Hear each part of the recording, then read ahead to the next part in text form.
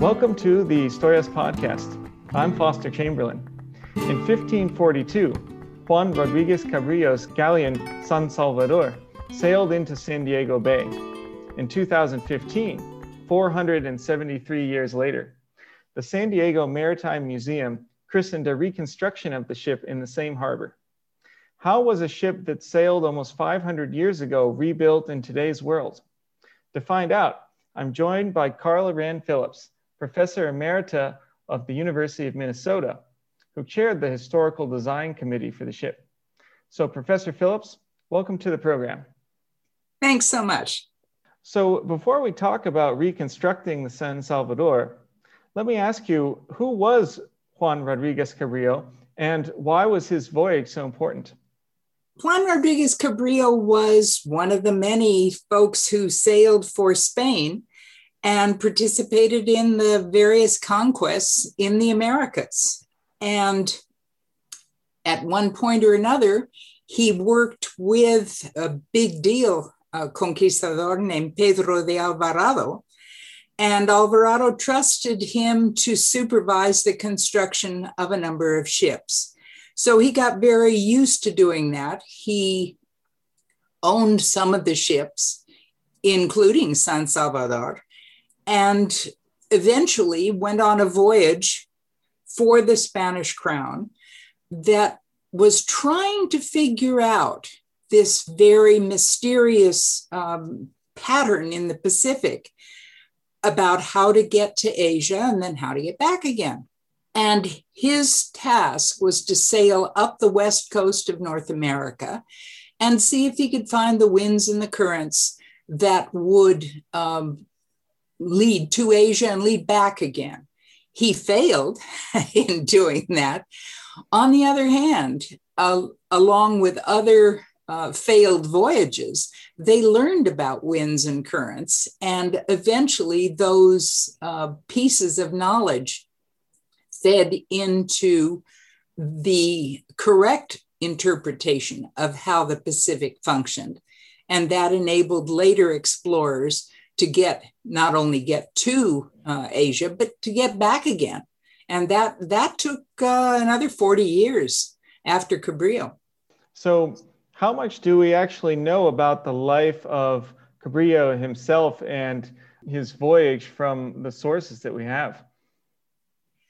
Well, it's very interesting. As you mentioned, the reconstruction was christened in 2015.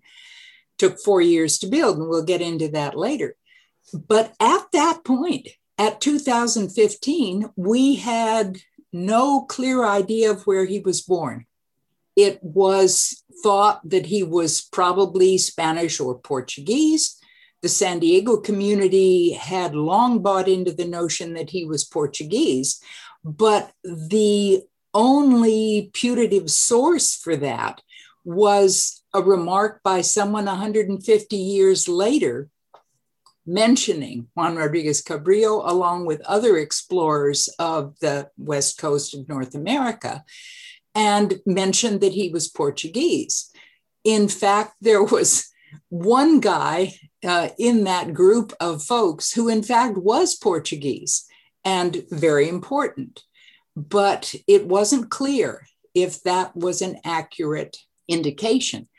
And just a few months after the christening, a Canadian scholar named Wendy Kramer ran into definitive proof in the Spanish archives, in this online source, wonderful source called the Portal de Archivos Españoles, the portal of Spanish archives, and found definitive proof that Juan Rodriguez was born in a little town very near Cordoba.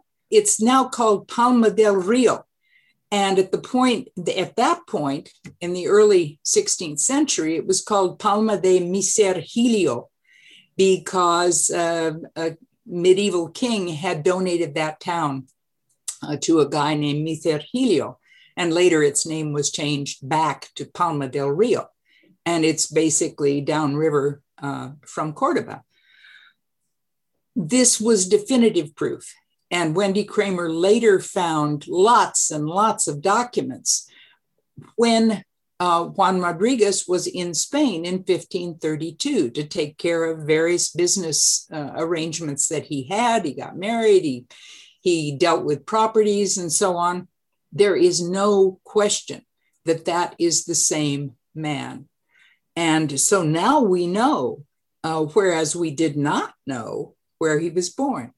And those documents also told him a good bit more about his dealings in Spain, his personal finances and so on, before he went back to what is today Guatemala, but then it was part of the Viceroyalty of New Spain, and went on the voyage of discovery that he took over from Pedro de Alvarado, because Alvarado died in 1541. So Cabrillo, Juan Rodriguez, took over from him and went on that voyage.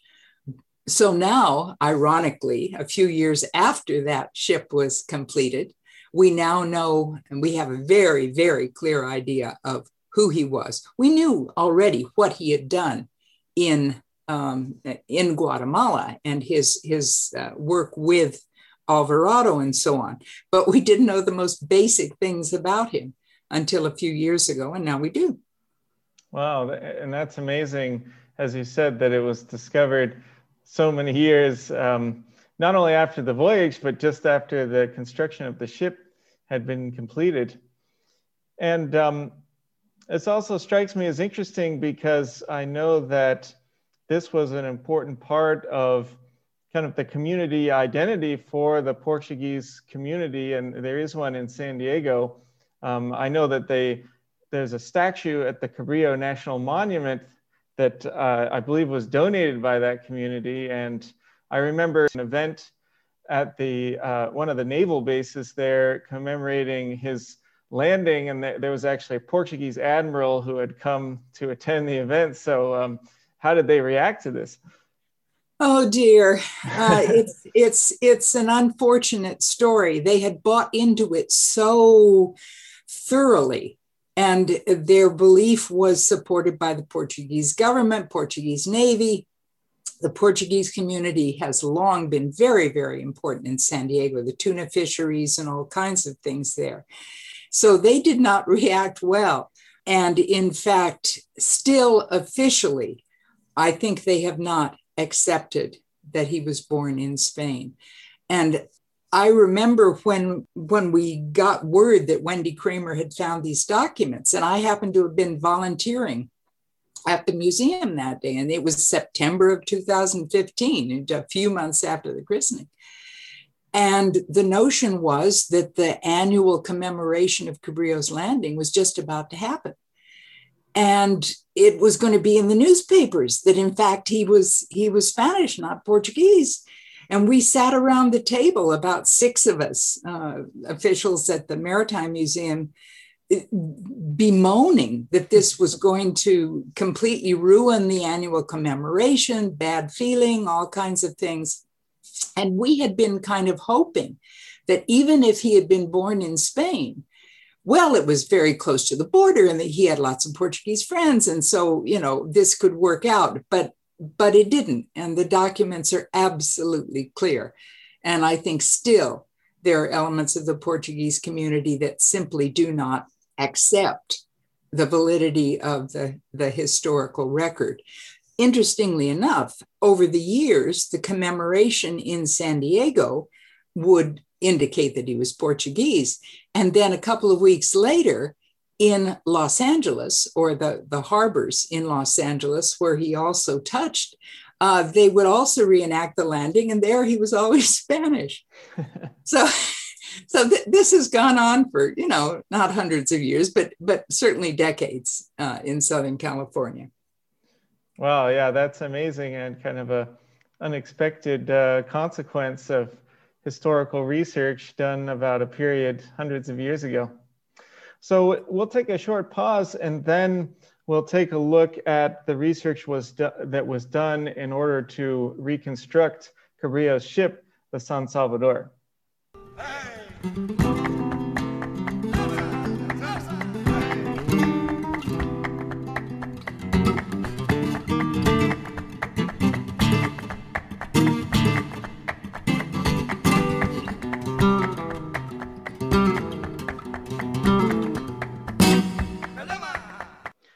right, welcome back. Now, how did the project of reconstructing the San Salvador get started, and how did you get involved? The Maritime Museum in San Diego has long been interested in this ship. And every year, as I said before, there is a commemoration of his landing in September. So the notion that there would actually be a reconstruction built has been an idea that was kicking around for a long time. But the definitive decision by the brilliant head of the museum, Ray Ashley, was probably in about 2007. But lots of money had to be amassed. A construction site had to be decided on. There are all kinds of things that went on. But by 2009, there was a mini conference that I was involved in. And it was sort of natural that I would be involved because I have a long connection with San Diego and with the Maritime Museum. And I knew Ray Ashley and everybody there, and everybody knew that I worked on Spanish maritime history of the 16th and 17th centuries. So it was natural to get involved in that. And I was delighted to do that. So that's really how it got started. And then from then on, we began to work on figuring out what the ship would look like, who would design it, how it would be built, and all that kind of thing. But I would say 2009 is probably the definitive date that the project really got off the ground. So how did you go about doing that work of figuring out what the San Salvador was actually like, and how did you find that information out? Well, that's another interesting story. All we knew about the ship was 2 sentences in a report that said it was a galleon and that said it was about 200 toneladas in Spanish reckoning. And this was a report that was sent to the Spanish crown along with a painting of the 13 ships that Alvarado had built. And that painting, unfortunately, nobody has ever been able to find since then. But the fact that it was a galleon, the fact that it was about 200 toneladas gave me the best clues that I could have. And I have worked with ships of this period. So what I did was kind of reverse engineer. I knew the formula that was used to figure out how big a ship was given its dimensions. Knowing that it was 200 toneladas, I could reverse engineer that, come up with some basic dimensions. How long is it on the first deck? How broad is it on the first deck? And how deep in the hold would it be, and so on. So those very, very basic dimensions, plus paintings of ships of the period, and a very few treatises, none from the period, but probably the best one was Diego Garcia de Palacios' work from 1587. And that talked about dimensions. It talked about how you form the ribs, various things like that, which I already knew from my own research. So with those basic measures, the design committee, my work basically, turned it over to the naval architect who was actually going to make a ship out of all of this. And this is a man, again, brilliant yacht designer as it happens, but named Doug Sharp.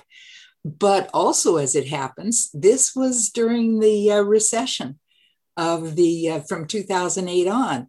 And there weren't too many people in San Diego commissioning yachts for Doug to design. So he got involved in the project and really ran with it and had a wonderful time and did a brilliant job.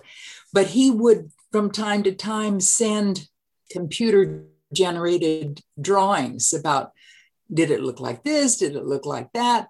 And finally, at one point, I said, Doug, that is starting to look very familiar.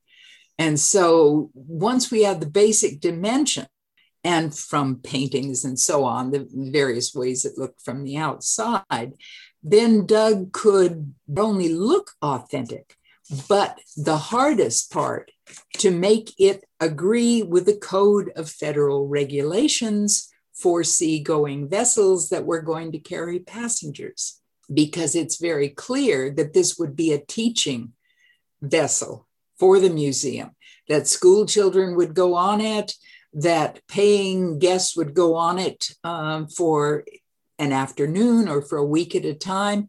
It had to meet Coast Guard regulations. And it also had to have 2 powerful diesel engines. So there were all kinds of things that Doug had to do to make it look authentic, and at the same time to follow all of these other things that made it not just like doing a replica of the ship, but to ballast it properly, to take account of the engines. In the 16th century, of course, the engines were the sails, and the ballast was not only to stabilize the hull, but there would have been cargo stabilizing the hull, filling up below decks and between decks. Whereas San Salvador, the reconstruction, there would be a whole lot of empty space where there would be bunks for people who were paying guests. And that empty space, of course, is not balancing the weight of the sails in the way that it would have happened in the 16th century. So this was not easy. And that he did it, and that San Salvador sails beautifully, is certainly a tribute to Doug's skill. So he actually had to put extra weight in the ship to compensate for the fact that it wasn't carrying cargo. Absolutely. And the most interesting statistic, the ballast would have been rocks, sometimes sand, in the 16th century. Mm-hmm.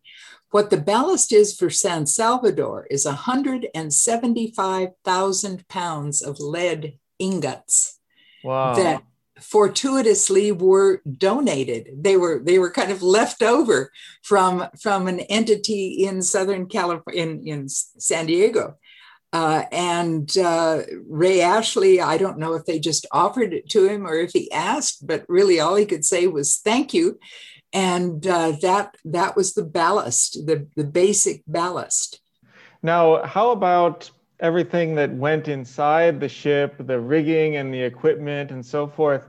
How did you figure out how to model that on the San Salvador? Again, another interesting dilemma, because although we have some things that tell us what hull and ribs and other kinds of things look like in the 16th century, there are no books or manuals about 16th century rigging. The closest we can get is sort of 18th century stuff. And there were a lot of features that changed over time, of course.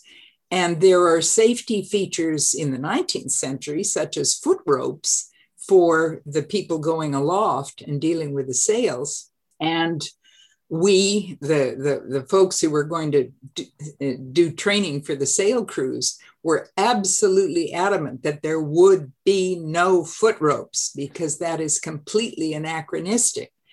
So although a few people go aloft, essentially San Salvador can be sailed with controlling the sails from the deck. And that involved all kinds of special rigging, martinetes and one thing and another. And this is essentially due to David Clark, a friend of mine, but a brilliant rigger and knot tire and sailor who worked for the Department of Defense during his real career.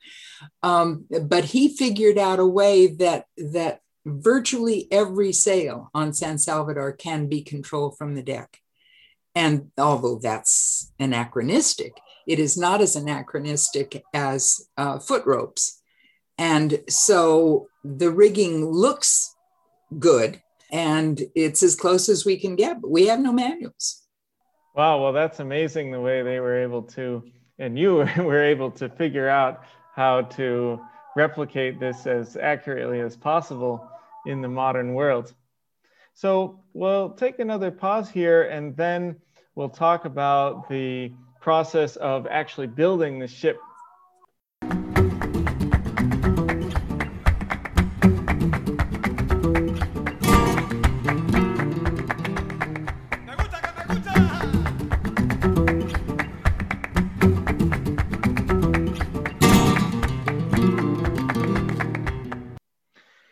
All right, welcome back. So how was this major undertaking of reconstructing this San Salvador organized?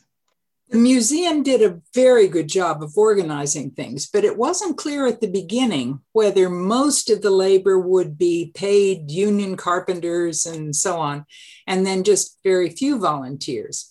But, there were money difficulties and one thing and another. And so it ended up, fewer than a dozen at the end of union carpenters and professional shipwrights, and over 400 volunteers not at once, of course, but over the course of the 4 years of construction, over 400.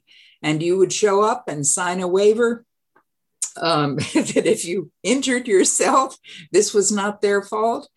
And then you would be doing all kinds of things. I know grandmothers who learned how to drive a forklift and others who were doing one thing and another. I know how to use power tools, but I was cutting trunnels, tree nails out of wood blocks with a drill press. One afternoon, I was doing all kinds of things with drills and saws, and basically trying to stay out of the way. That I specialized in holding the dumb end of the tape and the dumb end of the board, as they say, and sweeping, a whole lot of sweeping, because there was sawdust and wood shavings. One of the professional carpenters, wonderful guy, Australian, named Peter Wilson. And I have watched him take a jack plane on a 16-foot beam and run it down and have one continuous peel come off that. And if you've ever used a jack plane, I just sort of hack at things.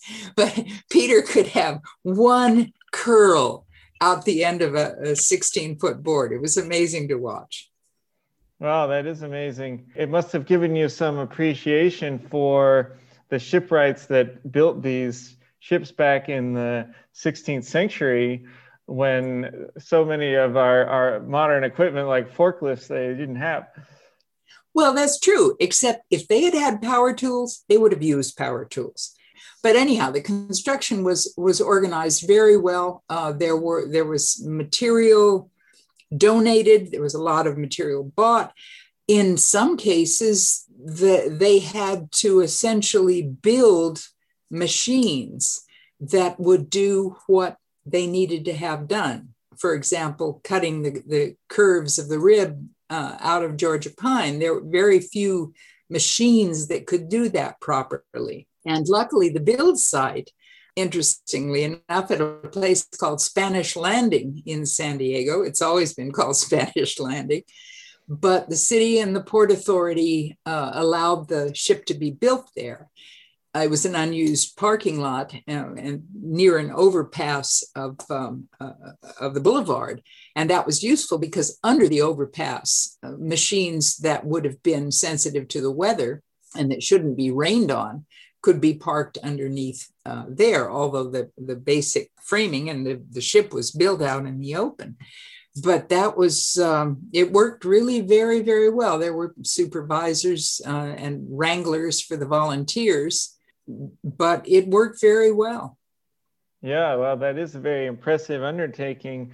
And I think in some sense, you were at a disadvantage since people don't build these kind of ships anymore. So much of that infrastructure, as you mentioned, had to be established from scratch. So could you tell us more about your own experience in constructing the San Salvador? What kinds of tasks did you do? And what was it like to work on a ship like this? Well, as I said earlier, mainly I tried to stay out of the way and did a lot of sweeping and so on. But I did a lot of painting. I painted the 2 coats of primer on the engine room. I helped attach some of the planking on the main deck, the trunnels. And one of the major shipwrights actually knows the old techniques, and is Frank Townsend. And he did the caulking in between the seams on the deck. And I helped him by holding the can that we melted the tar in with an acetylene torch. And then he would pour the tar into the seams and make sure it was watertight. And that's important. You can use modern materials for that. But then if you need to recaulk, you have to drag it all out and do it again. With the old techniques, you can simply top off the tar in the seams. So that's why it was decided to do that. So I did a whole lot of things and tried to volunteer every time I was in San Diego, though I live in Central Texas. I don't live in San Diego, so I couldn't volunteer a whole lot. But there were some people who put in literally thousands of hours, and a broad spectrum of folks in San Diego. I was scraping paint one day with a guy who was an orthopedic surgeon and just donating his time when he felt like it. And one guy, his nickname was Deadeye Bob, Bob Jetson, who had never done stuff like this before. And he became an expert in cutting and fashioning the dead eyes that are part of the rigging equipment. So it was a wonderful, wonderful group of folks all together. And I thoroughly enjoyed the time that I spent working on the ship. And I never hurt myself, at least not badly. Well, that's an accomplishment in and of itself.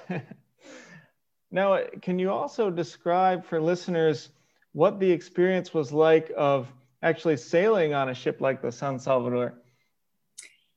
It's wonderful. I had sailed on the flagship of the Maritime Museum, the Star of India, several times. And the thing that often surprises people, it's noisy. You think, oh, well, I'm out at sea and there's no engines and so on. But it's never quiet. The rigging is creaking. There's the sails are flapping. It is not as quiet as you might think. San Salvador sails beautifully. And the first time that Ray Ashley took her out and first tried to tack, expecting that it wouldn't work real well and they'd have to figure out other methods and so on. And he ordered the tack, in other words, changing a direction by resetting the sails. It worked beautifully the first time he ordered it.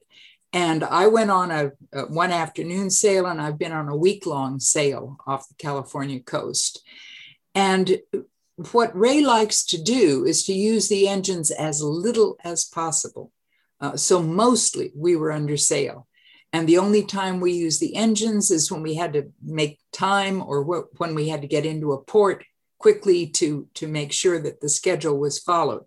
So essentially the crew was sailing this ship the way it would have been sailed more or less in the 16th century.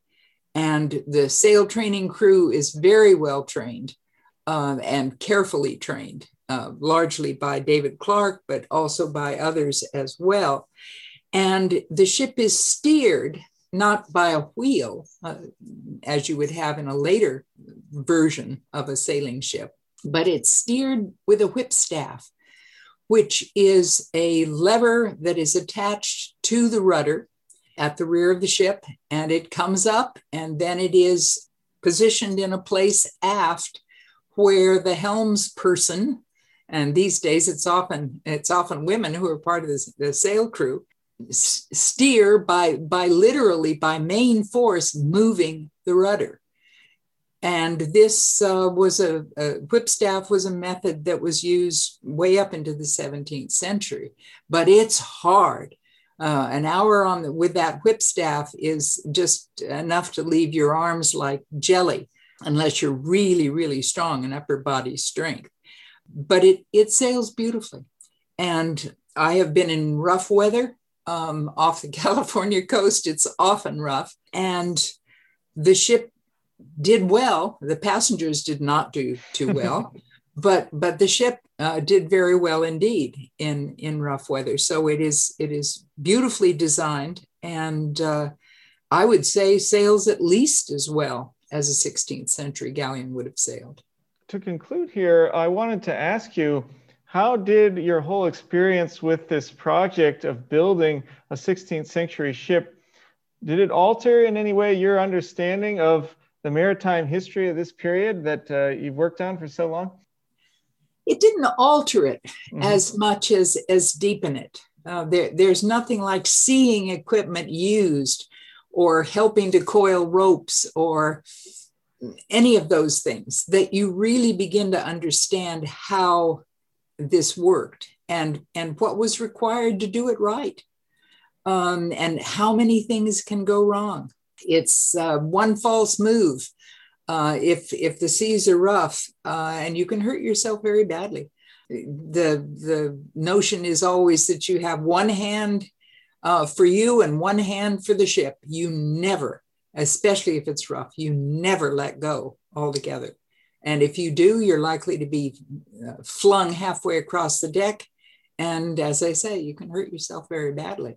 Mm-hmm. So it is a reminder of how dangerous it was to sail the seas. It's, shall we say, much less dangerous these days on cruise ships, although cruise ships have their problems as well. But it gives you a healthy respect for the power of nature, for the power of the sea and the wind. Mm-hmm. And that was a deepening of my understanding that I'm very grateful to have had. Well, thank you so much, Professor Phillips, for coming on the program and sharing the fascinating story of reconstructing the ship with us. And hopefully some of our listeners will have the chance to visit San Diego someday and see the San Salvador for themselves. Thank you so much, Foster. And you can sail on San Salvador. They take her out regularly. Thank you for listening to this episode of Historias. For additional information about our guest and a list of suggested readings, please visit our website at historiaspodcast.org. Also be sure to subscribe on Apple Podcasts, Google Play, or Spotify, and to follow us on Facebook or Twitter so that you can be notified of new episodes.